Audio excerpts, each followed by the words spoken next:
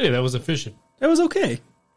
And we're back after such a long interlude. Yeah, I'm going to blame you on that.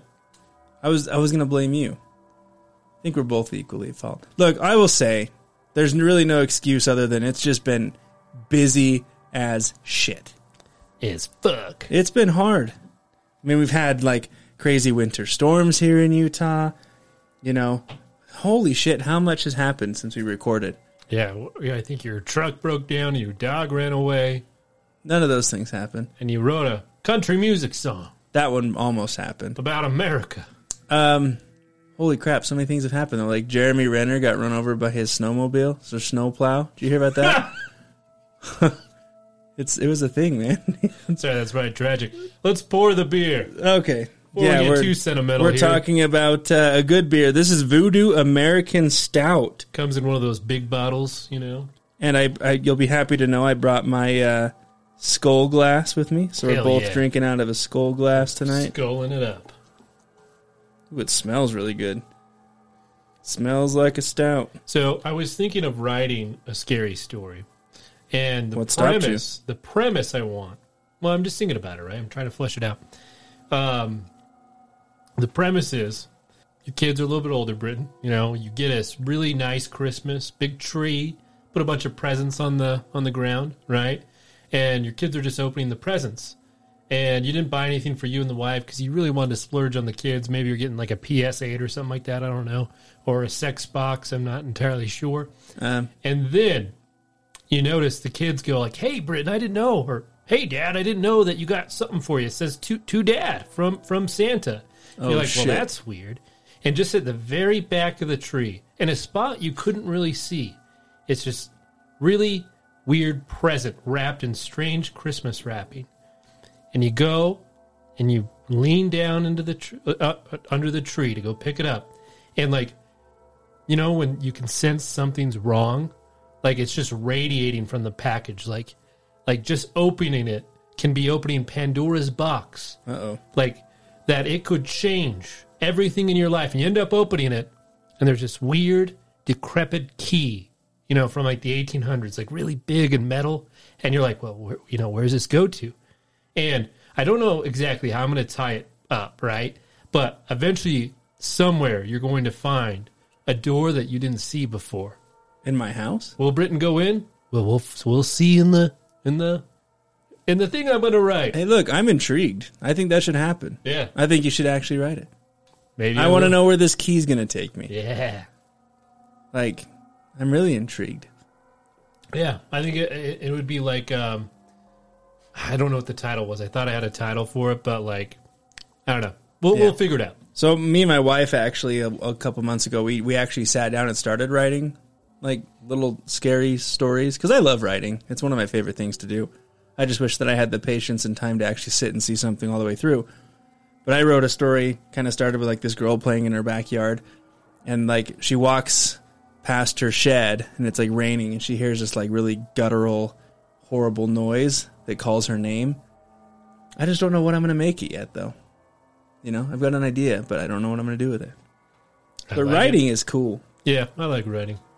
But, yeah, I mean, Happy New Year, everybody. I don't think we've actually had the chance to tell you. Oh, fuck. This is 23, not 22 anymore. Started off to a bang, kind of. Really busy. Building my basement. Maybe the secret key will go somewhere down there. Maybe. But, I don't know. I watched The Black Phone. That's a good, scary movie. If you haven't watched it, you should definitely check it out. I have not heard of it. Stephen King's son wrote it. So, it's really good. It's really good. Trying to think of something else. We watched another scary story on Netflix called Cursor. It's about a haunted video game. It's actually not bad. I wonder if it has similarities to Ben Drowned. Have you heard of that? I've not. It's one of a famous creepypastas, as I happen to know a lot of them because I listen to them a lot. But it's a guy that picks up a Zelda game on the N64. Best game. And it ends up being haunted by either, I'm not going to ruin it, either Pazuzu. someone who drowned or a demon or something else. It's actually pretty decent. It's a good one. Nice. Cool. Trying to think, man. I wish I had some crazy awesome stories, but I don't. I've just been adulting it up in this crazy adult world. But welcome back to the Abyss. We're so happy to be recording again. Sorry for the delays. And we're going to be in a Reddit thread, and I don't care because I love the Reddit threads. They're like one of my favorite parts of these episodes. And, you know, it's just a unique way to hear scary stories, whether they're fact or fiction. Correct.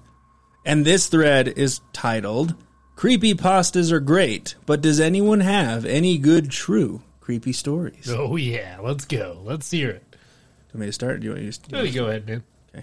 Okay, this comes from Mastrius. A few years ago, my brother would get a call on his cell phone around 2 or 3 a.m. every single night. See, I have this theory.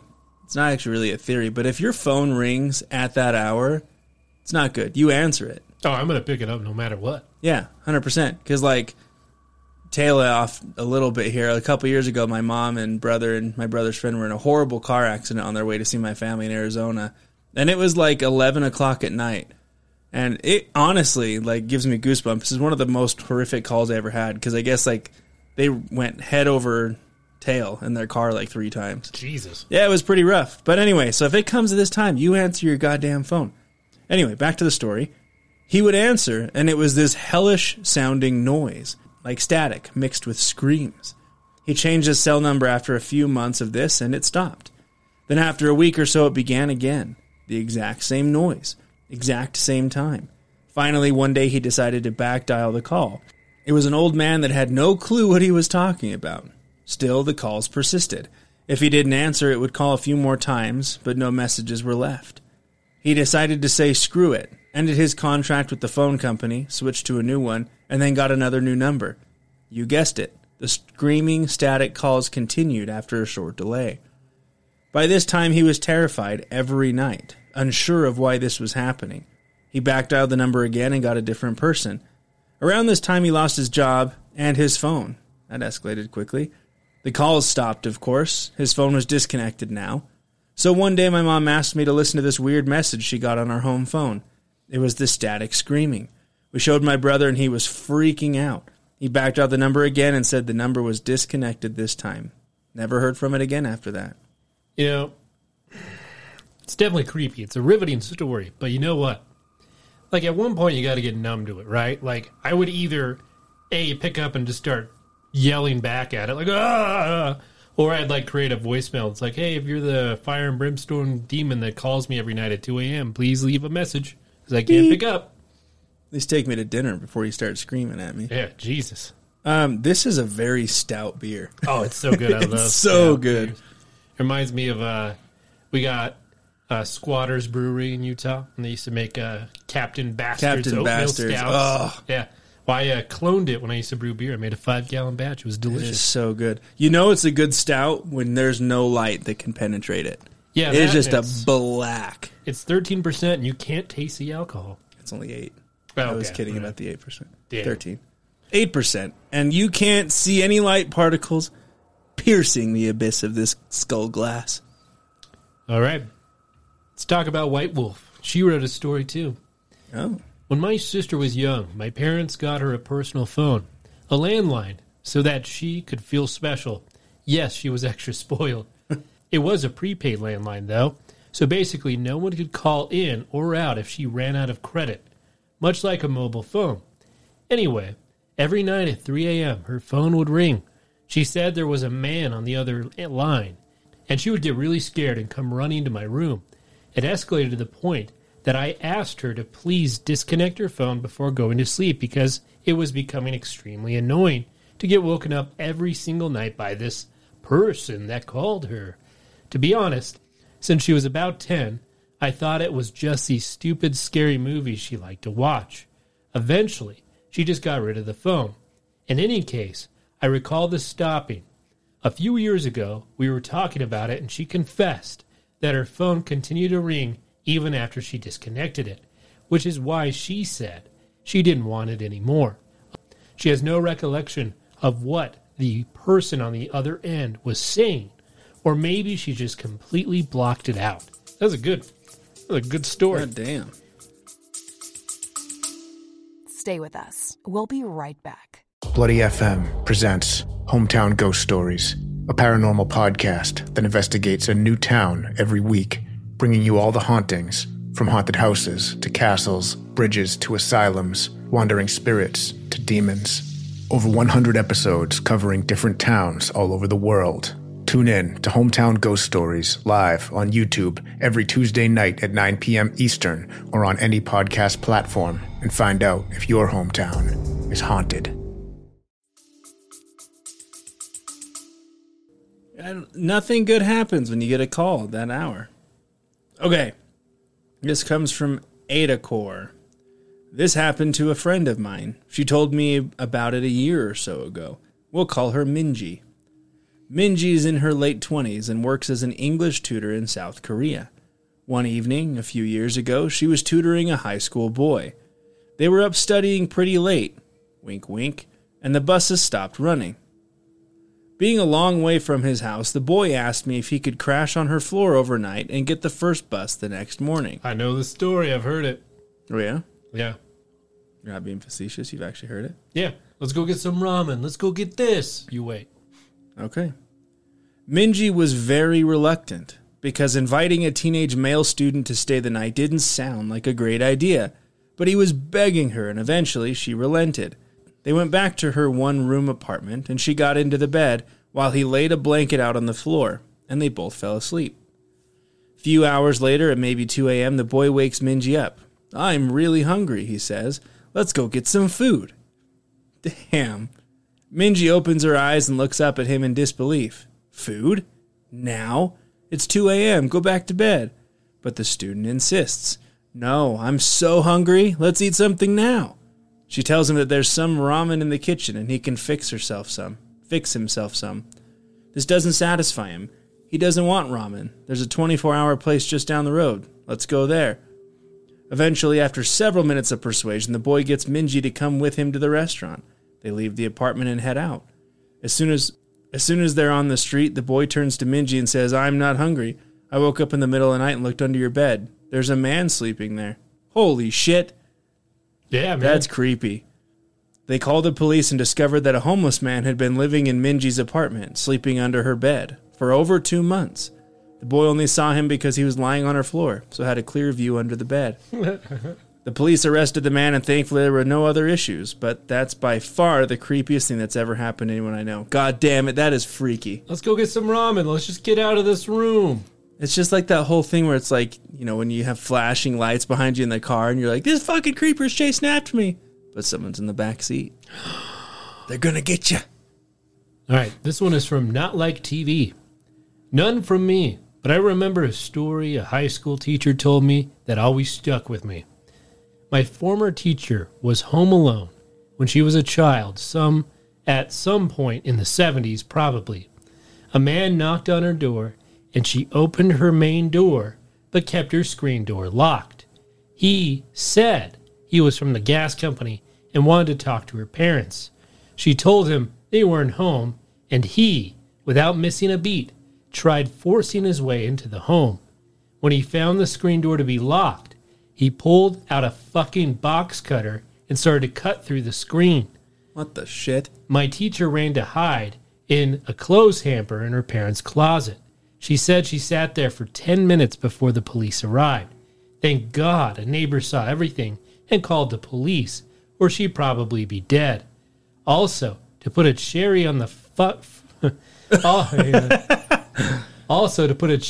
freaking creepy sundae, they found the intruder hiding in the attic.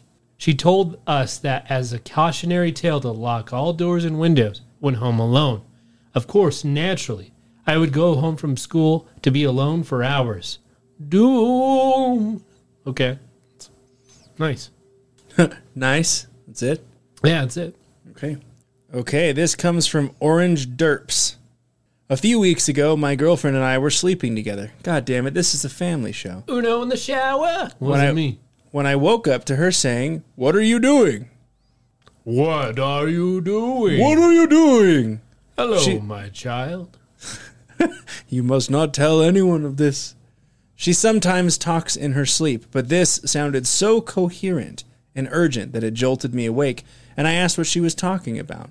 She then woke up and said she thought she saw someone at the end of the bed. Thinking it was just a dream or semi-awake hallucination, we thought nothing of it and went back to sleep. About an hour later, I woke up and saw someone standing on the bed, with the sheets wrapped up and twisted to their neck. I didn't know what to do, but the first thing that came out of my mouth was, "What are you doing?" My girlfriend then woke me up. I had been dreaming the exact same thing that she did, and said the exact same thing. I know it's the power of suggestion or whatever, but fuck that. Creepy, man. What are you doing? Okay. Comment, thanks for ruining my night's sleep. All right, this one is from Scribbling Des. When I was in the 8th grade, I went on a school trip that was called the Louisiana Tour. It was mostly going around to significant sites in South Louisiana. One of the places we went was Myrtle's Plantation, which is considered to be one of the most haunted places in the country. There are all kinds of stories about that place, but at one point, we were standing in a room as a part of a larger group, and the tour guide was talking about something. I don't remember what. As I'm standing there, I start to hear what sounds like someone hitting a piano key. After I heard it a couple of times, I started to look around for the source of the noise. I didn't see a piano, but I kept hearing it. So I asked my friends who were standing there near me if they had heard it too. They said no. When I heard it again, I said, "There it is, again." And they must have heard it. They thought I was crazy, so I guess they didn't hear it. So I went back to looking around the room. Everyone's eyes were on the tour guide except for one woman. She caught my eye and pointed at me and then at her ear with a questioning look. I realized she was asking if I had heard that too, and I nodded. At this point, the tour guide starts telling about a soldier who had died there and that he had played the piano, and multiple guests had reported hearing him play in the night. I honestly didn't know what to think. I guess I still don't. I talked to the woman as we were all leaving the room, and she had heard the exact same thing as me, but her husband and son had not heard it. Whew. Damn. Okay. This comes from Stinky Raptor. What a name. When I was growing up, one of my best friends told me about a very creepy situation involving him, his younger brother, and a man in the window. When my friend and his little brother were younger, they shared a bedroom. They're some years apart, but his younger brother was born with a multitude of different health issues, including multiple sclerosis. He's confined to a wheelchair and cannot care for himself. So, to keep an eye on him overnight when his parents couldn't, they shared a bedroom. One night, my friend randomly woke up for no particular reason and happened to glance over at his younger brother, but noticed something very startling. A strange silhouette of a man wearing a top hat looking in through the window behind his younger brother's crib. That's fucked up. The first thing my friend did was jump up and turn the lights on, then ran into his parents' room to tell them what he saw. When his parents came back into their room to investigate, his younger brother was having a seizure in his crib.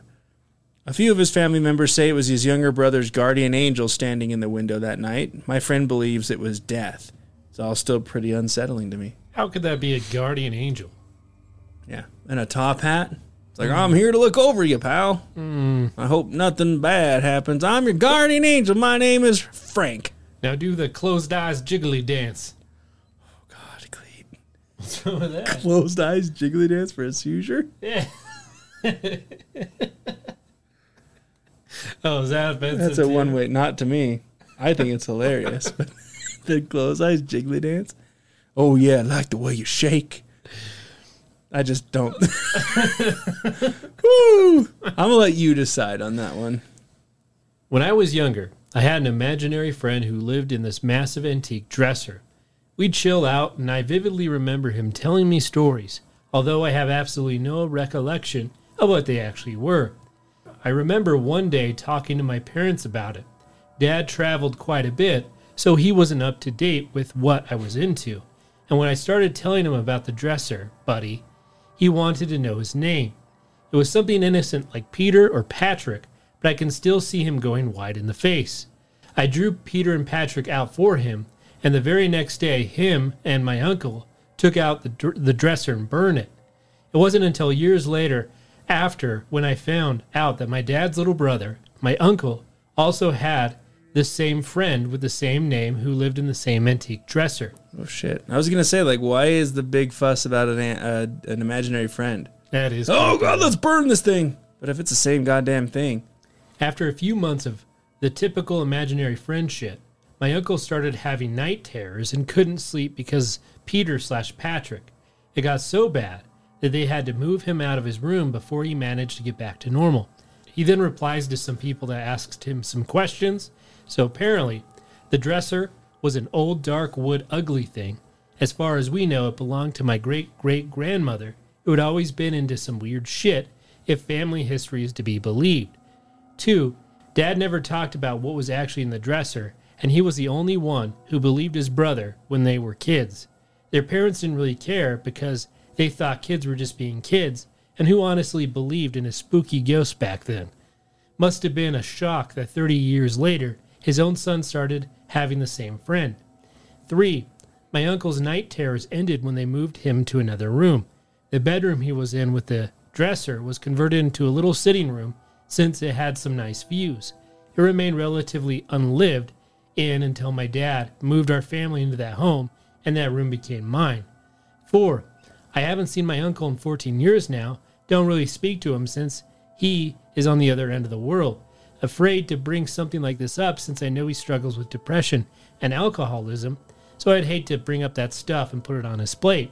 5, to everyone asking what he looked like, I remember a tiny old man, not like old man tiny, but kid-sized tiny. He had very large hands, long fingers, which in turn led to how I draw people even to this day. Hands always come out longer and larger than what they should normally be. I feel like that's how all kids draw figures. Yeah, I know, I The agree. hands are extremely disproportionate to the body. He smelled of wood, mothballs, and old cloth, and what I now know is mold. God, that is creepy as fuck. It's a hell of an imaginary friend to have. Dad's like, no, we're definitely burning this fucking thing down. Okay, this comes from R. Marty78. I was once featured in a St. Jude's Survivor newsletter when I was about 5 years old in the early 90s. The newsletter went out across the country and apparently into Canada. There was this guy named Mitchell that called my family up out of the blue because he had read my cancer survival story. He lived somewhere in Canada and claimed to be this big-time Christian and wanted to talk to me about God and prayer. My mom let him talk to me for whatever reason, and the guy actually just wanted to talk to me about ALF. This Canadian dude named Mitchell was obsessed with ALF and somehow got a hold of our mailing address and sent me tons of ALF merchandise. Coloring books, pencils, ALF everything. Like Alf. Like Alf. what is it? You know what Alf is, right? No. He's like a kid show. Alf. It's not ALF, it's Alf. Oh. So Alf, okay, my apologies. For some reason, my parents let him talk to me whenever he would call up because they bought into this God stuff and he liked how he sent me Alf crap. This went on and off for about a year until he asked me if I had ever heard of John Wayne Gacy. Oh, Jesus. Yeah, I mean, I know who Alf is. It was weird that it was all capitalized. I didn't know if it was abbreviations for something. I know, Cleet. I know what Alf is. He told me who he was and that he had escaped him when Gacy tried kidnapping him when he was a kid. Holy hell. He told me I should tell my parents they shouldn't trust strangers because you never know who you could really be talking to.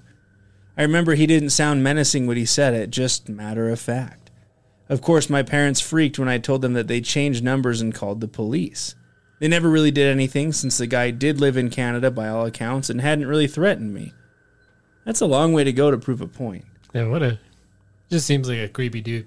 Also, keep in mind, Mitchell somehow had our mailing address and knew exactly where we lived. We had plans on moving soon anyway, though.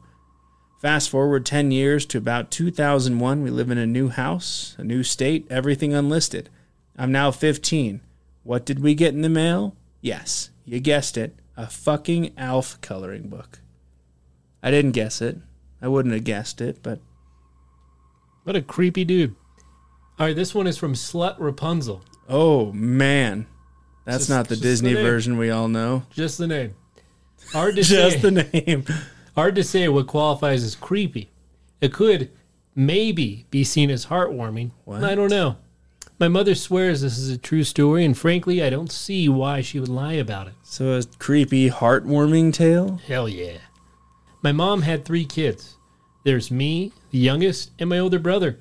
But before either of us were born, there was Jonathan. He was a sweet, little blonde boy, big blue eyes, known for accidentally repeating Dad's swears in church. Wholesome kid, great in school, active outside. When he was almost 6, he was riding his bike and fell and hit his head on a rock. He got up and said he felt fine. My mom found him the next morning in his bed. When she tried to wake him up to get to kindergarten, one pupil dilated and the other not. She got him airlifted to the nearest hospital. During this time, Jonathan's best friend Nick was sitting at the breakfast table eating cereal. Nick suddenly gets up from the table and goes to the door. When his mom asks him, "What's up?" Nick says Johnny was calling for him. You see, Nick and Johnny lived on separate blocks, but they weren't allowed to cross the street without a parent yet because they were still fairly young. But they lived close enough to call to one another to come out to talk at their respective street corners. So Nick goes out to the street corner while his mother receives a call from mine that Johnny was just declared dead in the hospital. God damn. Idle brain aneurysm that was triggered by the fall. Nick's mom can hardly handle the news and is now wondering where her son went. I'm just wondering where the fucking heartwarming piece comes in. But Nick comes back a few minutes later and says that he heard Johnny calling to him, but he wasn't at the street corner when he looked. Then sits down and continues eating his cereal. When his mom asks Nick what Johnny was saying, Nick says he had to come say goodbye. My mom told me the story when I was young, but it stuck with me.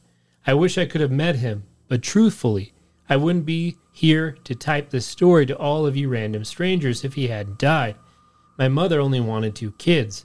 I'm thankful for that chance I was given to live and feel like he died for me sometimes. I'm not religious, but I do feel spiritual when I think of Johnny. So, kind of sad story there. Jesus. Sorry to see you go, Johnny. Okay. Anyway, this comes from Captain Dig Bob. Weird one that happened to my sister a couple years ago. Background information. She and her now husband are house sitting for my brother-in-law's uncle. The uncle is old and starting to lose it. He rents out a basement suite and a nice lady lives downstairs. She cleans the house when she is there, but he wanted my brother-in-law to come check on things and feed his old cat once in a while. Okay, so first day they go to house sit, they get in, but they can't find the cat to make sure it's okay. My sister has cats and know they like to hide when they're dying, so they're all worried and are looking everywhere for this cat. I think cats like to hide in general. Yeah, it depends on the cat. In all rooms, under the beds and everything. Even check with the lady downstairs. She hasn't seen it. So my sister opens up the closet in the spare bedroom and is looking around stuff on the floor. Moves a couple of things and sees a set of feet on the ground in the closet, with clothes blocking anything above the feet.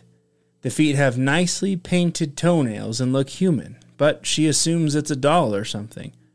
They look in a few more places and all of a sudden the cat is in the middle of the living room, just hanging out. So they lock the deadbolt and leave. So hang on a second. She sees feet, and she's like, oh, they're a doll. That'd tickle them. Why are they cold? Just check. Why are they so cold? Oh, no worries. It's just feet. All good. Jesus Christ. Sister and her boyfriend go out for dinner and a movie, and she can't stop thinking about the feet and how real they looked, and how she probably should have goddamn checked. My sister had started dating her boyfriend rather recently, and didn't want to seem crazy, so she didn't bring it up. But a few hours into the night, she decided she needed to tell him. He decides that it's probably a doll, but he offers to go back and check anyway. When they arrive, my sister will only stay on the patio because she's scared, which makes him realize that this must be something serious. They go to get in the door, but the deadbolt is now unlocked and the handle is locked. Now he thinks there must be someone in there. At the door, there's a fireplace, so once he is in there, he grabs the sharp poker stick from the fireplace tools and starts to sneak towards the closet. He opens the closet and sees the same set of feet with painted toenails on the floor. He pokes it lightly with the fire stick and the toes scrunch up. Oh, Jesus. It's alive. He proceeds to smack the foot as hard as he can with a sharp stick and yells, "Get out of there!" Out comes a lady in her mid-30s holding the cat and a can of Coke. Turns out she was friends with the basement tenant. When she became homeless, she let the friend stay there with her until she found out she was addicted to crack. Started leaving drugs around the house and had shady people coming into the house, so she kicked her out. Somehow she got a key to upstairs and had been staying there while the uncle was gone. Police were called and she was arrested. Crackhead in the closet. Wasn't me. Jesus Christ. Like the fact that she stayed there the entire time, just holding the cat and a can of Coke, getting her feet She's beat up with a relaxing, man. fireplace poker. God damn, that would hurt. All right, this one is from 6 Pints in a Second. Oh. It was near Halloween time when my friends and I were telling ghost stories. My friend said she was going to tell a story about her parents' first date. She said she didn't like telling the story since it was actually true, but we prodded her on. To cut to the chase, the parents had spent a nice, if awkward, first date, and around that time that they would have said goodnight, the male in the situation, my friend's dad, suggested that they go on a midnight hike over Provo Canyon. What? It's in Utah, people. Hey. He apparently knew the place since he had done a fair amount of rock climbing in the area.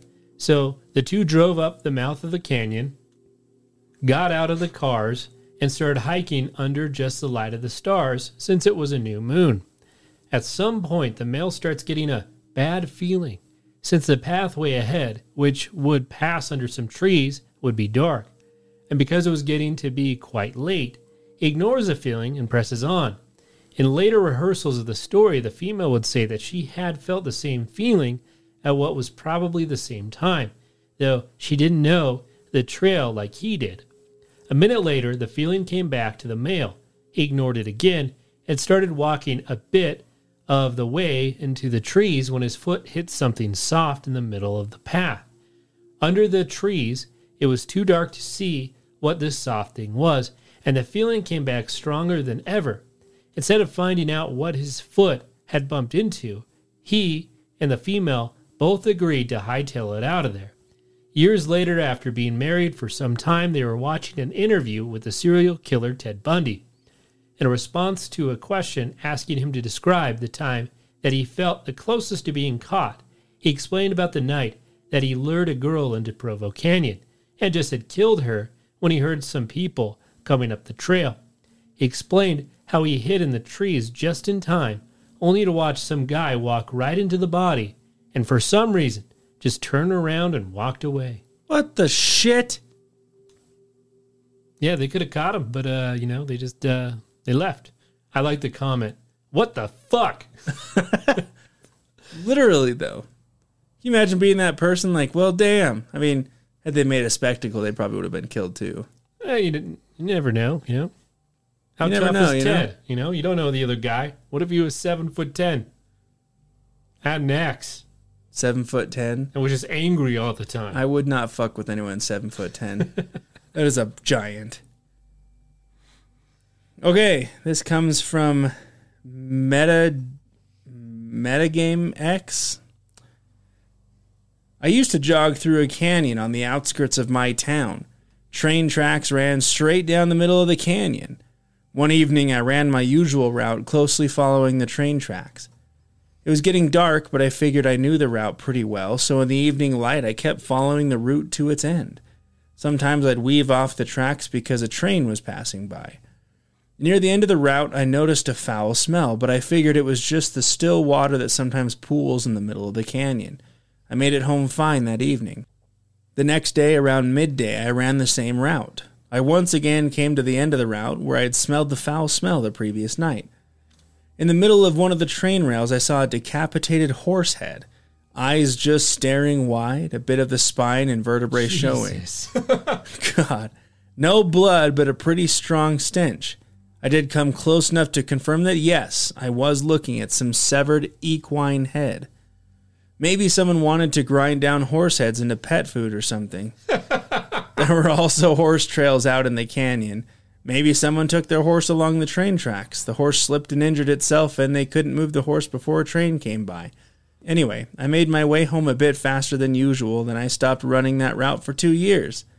Another thing to remember if you jog in somewhat wild areas, lonely bobcats, lonely feral cats, and human babies all make the same mewling cry. If you hear a baby crying, especially at night, just keep on running. And if you see a Jeep pulled over on the side of a rarely traveled path, there's an 80% chance people are fucking in it. Yeah. Good to know. 80%, huh? They're just getting wrangled. Jeep Wrangler. All right, this one is from Laz's Pud 2. Laz's Pud? I'm about 98% certain I pissed on a dead guy in Seattle Gasworks Park on a dark New Year's night at a turn of the millennium in 1999 to 2000. I think that's a crime. What do you like to do? I like to piss on bodies. 98% sure. 98%. The odds so there funny. Is pretty good. My friend and I were going to see the fireworks at the Space Needle, but because terrorists had been caught sneaking tons of bombs across the Canada-America border earlier, a pre-9/11 plot to blow up the LAX airport, I think, the authorities wouldn't let crowds near the Space Needle. So we went across Lake Union to watch the Gasworks Park. When the fireworks were over, it was dark as fuck, and I had to piss like a racehorse, like a headless horse. So I just found a dead guy. We stumbled into some bushes, and I opened my fly and let loose. As I was done, I started to walk away, and my foot hit something soft. What the hell? And then Ted Bundy said, just kidding. Yeah, Ted Bundy did an interview. This guy just pissed on the body I just killed. It felt like a leg, and I freaked the fuck out and I ran. My buddy chased after me, asking me what's up, and I told him that I think I accidentally pissed on a sleeping bum, which made him laugh, and I definitely didn't want to go back to apologize for fear of getting the shit kicked out of me. Sorry, I just pissed on you, pal. We good? The next morning on the news, we read that a body had been found at Gasworks. I don't totally remember, but I think it was a murder of a homeless dude. Oh, my God. The newspapers didn't mention whether or not he was covered in piss. I was going to say, we've got some nice warm DNA here we're going to cross-reference. Why would you piss on him? Hang on. So I wrote, not wanting to freak you out or anything, but if the death is still unsolved, your urine sample and footprint impressions are probably in the box marked prime suspect in an evidence locker at a police station. See? I mean, I'm sure there's some serial killer out there that killed someone and then peed on him. Oh, man, it's so funny. Oh, that's funny. Oh, my God. I'm 98% sure I pissed on a dead person. Okay. We've all been there. Oh, yeah? This comes from Thunderbuns 2. One of my mom's friends bought an old farmhouse about a year back. They have a 3-year-old son. The kid had an imaginary friend named Kevin. He would play with his toys in his room and talk to Kevin. His parents didn't really think anything of it considering the age of the kid, but it got weird after they started listening to their son's conversations with Kevin over the baby monitor. It seemed like something a 3-year-old wouldn't regularly talk about. The kid was kind of a goofy kid, so they didn't think much of it. They asked the kid about Kevin, and he said Kevin is nice. He's a farmer. They figured that because this kid loved to play with toy tractors, they had just moved into a farmhouse. Then shit got real. There was a shelf mounted on the wall of the kid's room that was about 5 feet off the floor opposite of the bed. One morning, the parents go into the kid's room to find one of the stuffed animals that was on the shelf on the kid's bed. They asked him how he got the rabbit. The kid said that Kevin got it for him. A few months pass, and shit like this happens every now and again.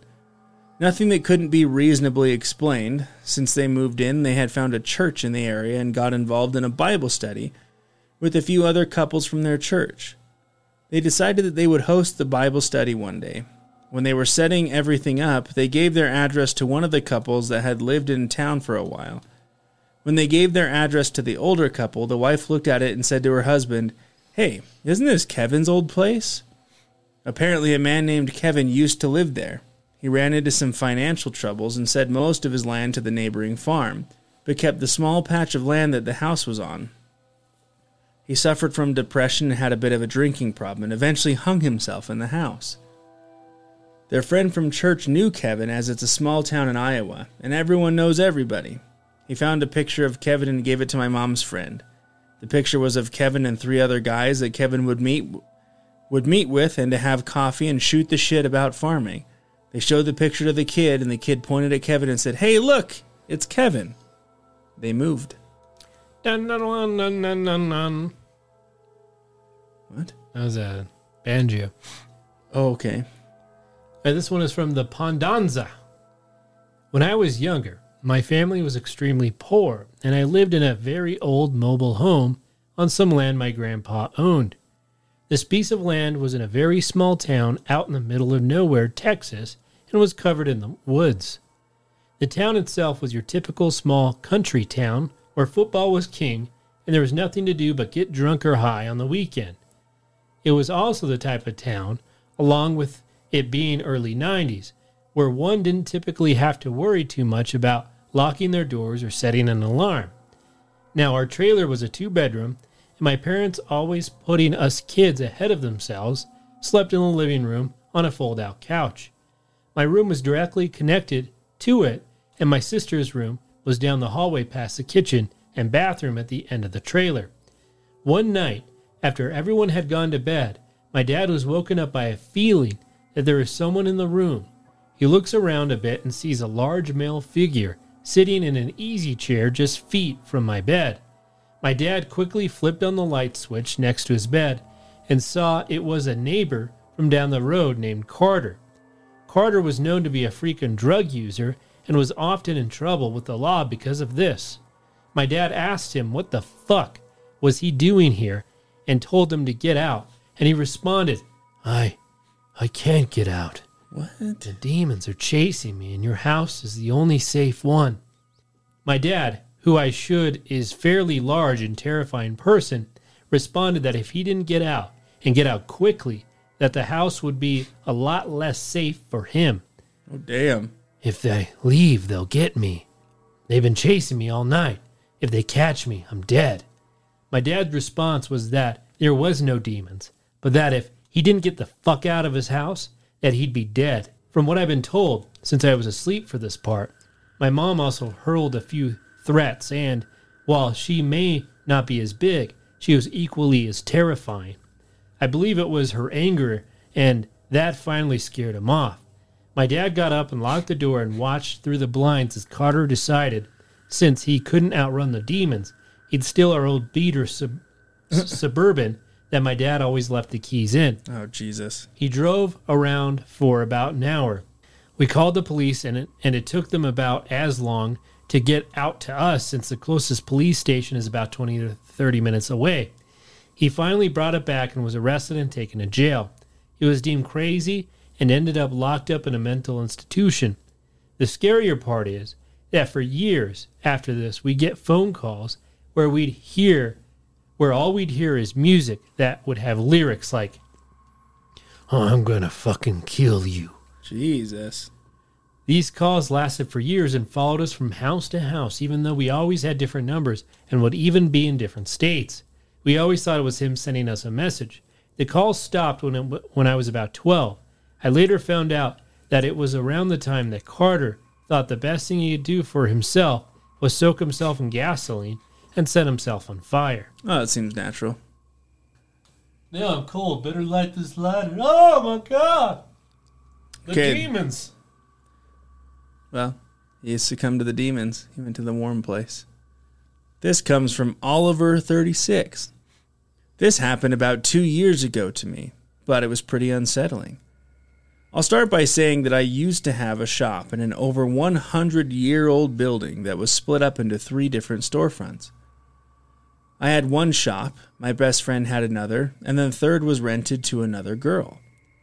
One day I'm at the shop when the phone rings. A man is on the other line asking me for something or other and is being really spacey. I'm trying to talk to him, but there are long pauses before his answers, and is just being a little odd. Finally, I ask him something, and there's a long pause on the other end, long enough to make me ask, "Hello?" because I think he has hung up on me. Instead, he replies with, "Oh, I'm sorry. I'm just having a hard time focusing on our conversation because there's a spirit standing next to you that is yelling into the phone, trying to get my attention." At this point, I'm intrigued and decide to play along, so I say, "Oh, really? What is he saying?" The psychic goes on to make a few broad comments about me and the space that I'm in, all of which he could have easily found if he looked on our website, so I'm not impressed. And says the man has been in the building since the early 1900s and is infatuated with me, has been following me for years and frequently tags along with me to my house, my friend's house, and even places like the grocery store. Okay, that's interesting, but then it gets more so. He tells me the man is very jealous of the guy that I'm dating and doesn't like him because we are so close. He then goes on to say that the spirit hurt the guy I'm seeing when he was doing renovations on the building, which was 100% accurate. I put the story below. And that he didn't like the way he was in his personal space changing it. So, that was weird, but his next comment really bothered me. The psychic says, "And he is very glad you broke up with that army dude. He really hated him." Now, this is weird to me because I had dated that guy about 3 years prior before and had been restationed right after we broke up and had never set foot in the building. Nor had I seen him since we broke up. At the time of the phone call, I had only had my shop in the building for about 6 months, so I couldn't figure out how this spirit would know about him. The guy told me some other stuff, most of which was pretty basic, and then I finally got off the phone because he started getting weird, and I just wasn't interested anymore. The whole conversation lasted about 15 minutes, and I was thoroughly creeped by his couple of comments and couldn't figure out how he knew so specifically the last 2 people I dated. I should add that I don't have any personal social media that someone can search for me for, so there wouldn't have been any couple pictures of me with either person I dated. Then it dawned on me. I had worked for about 6 months for my friend at her shop in the same building for some extra cash, and I had moved back to the city, which was about 4 years prior, and in that time I had dated/broken up with the army guy, which would also explain why the psychic said the spirit had been following me for years. I no longer have the shop in that building, but still go in there every now and then to see my friend. We both agree that building has some bad vibes, especially at night, and there's a couple more weird things that happened to me while I was in the shop there. Psychic guy calls my shop and begins to tell me all about the spirit who lives there and is in love with me and hates all the guys I date. Interesting. So I have a ghost stalker. The ghost is screaming in the phone there. I'm just so interested. Ghost stalk me. It's my birthday. I've got a birthday ghost. Now, this one is from Tragedy X. I'll try to get through this without breaking down. Ooh.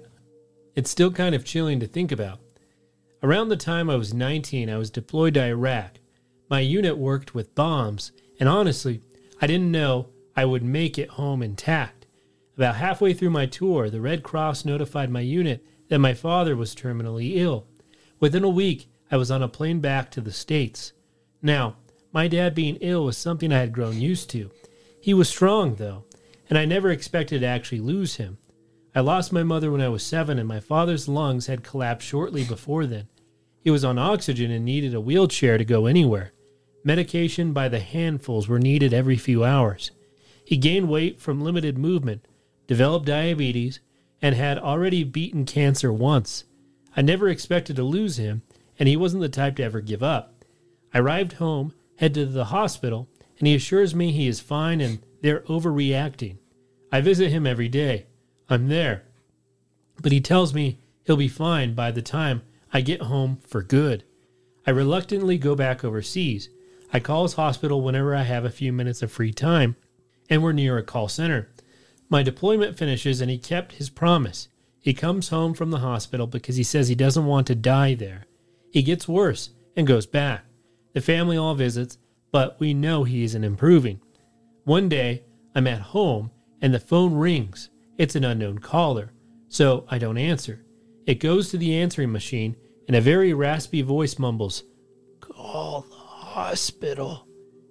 It's my dad. I grab the phone, but he's already hung up. So I call. They tell me he's been intubated for the last couple hours, and he's just starting to go into cardiac arrest. He's non-responsive, and we need to come say our goodbyes. I argue that he just called me, and she says that's not possible. They've been working on him for some time now. I hung up and told my family the news. My sister and I stared at the answering machine. We played the tape again and again.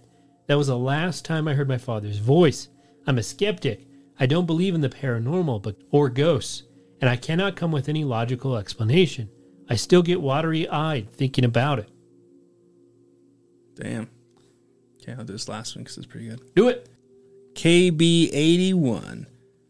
A few years ago, I went to a Christmas party. That night, my housemates went home earlier while I decided to stay and get in the Christmas spirit with a few other friends. I ended up getting pretty hammered and got home around 3 a.m. Instead of going straight to bed, I got another beer inside, then went out the back porch to have a smoke and look at the stars. I was outside a couple of minutes when I see the light go on in the kitchen. My housemate comes out to look at me out the back. I wave and generally look like a drunk idiot.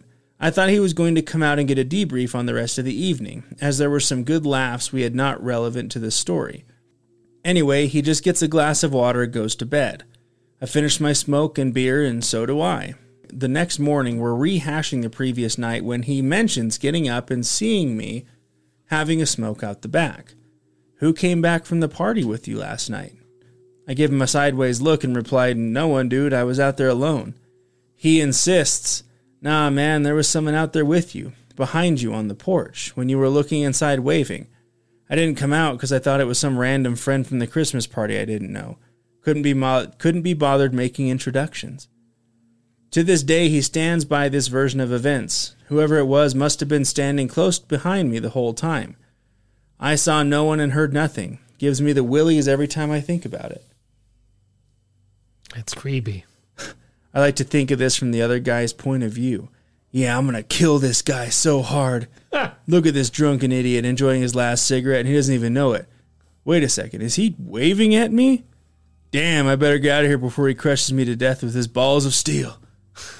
He's not even scared. He's just waving death in the face. All right. Well, that will wrap up our stories for the evening. Again, apologies severely for being gone for so long, but we will be here next week for another brand new episode. It's always nice to just dip your toe back into the abyss. Just a little bit. Just got to jump face first, man. Right into the abyss. Just got to... All right, everyone, if you liked what you heard, please like, share, and subscribe. Currently, right now, the Spotify and YouTube wars, it seems like Spotify is winning. We're at 311 subs, while YouTube is at 260. So, depending on what platform you prefer, subscribe there. Or hit them both up. Why not? Yeah, why not? And as always, thank you for entering the abyss. Until next time.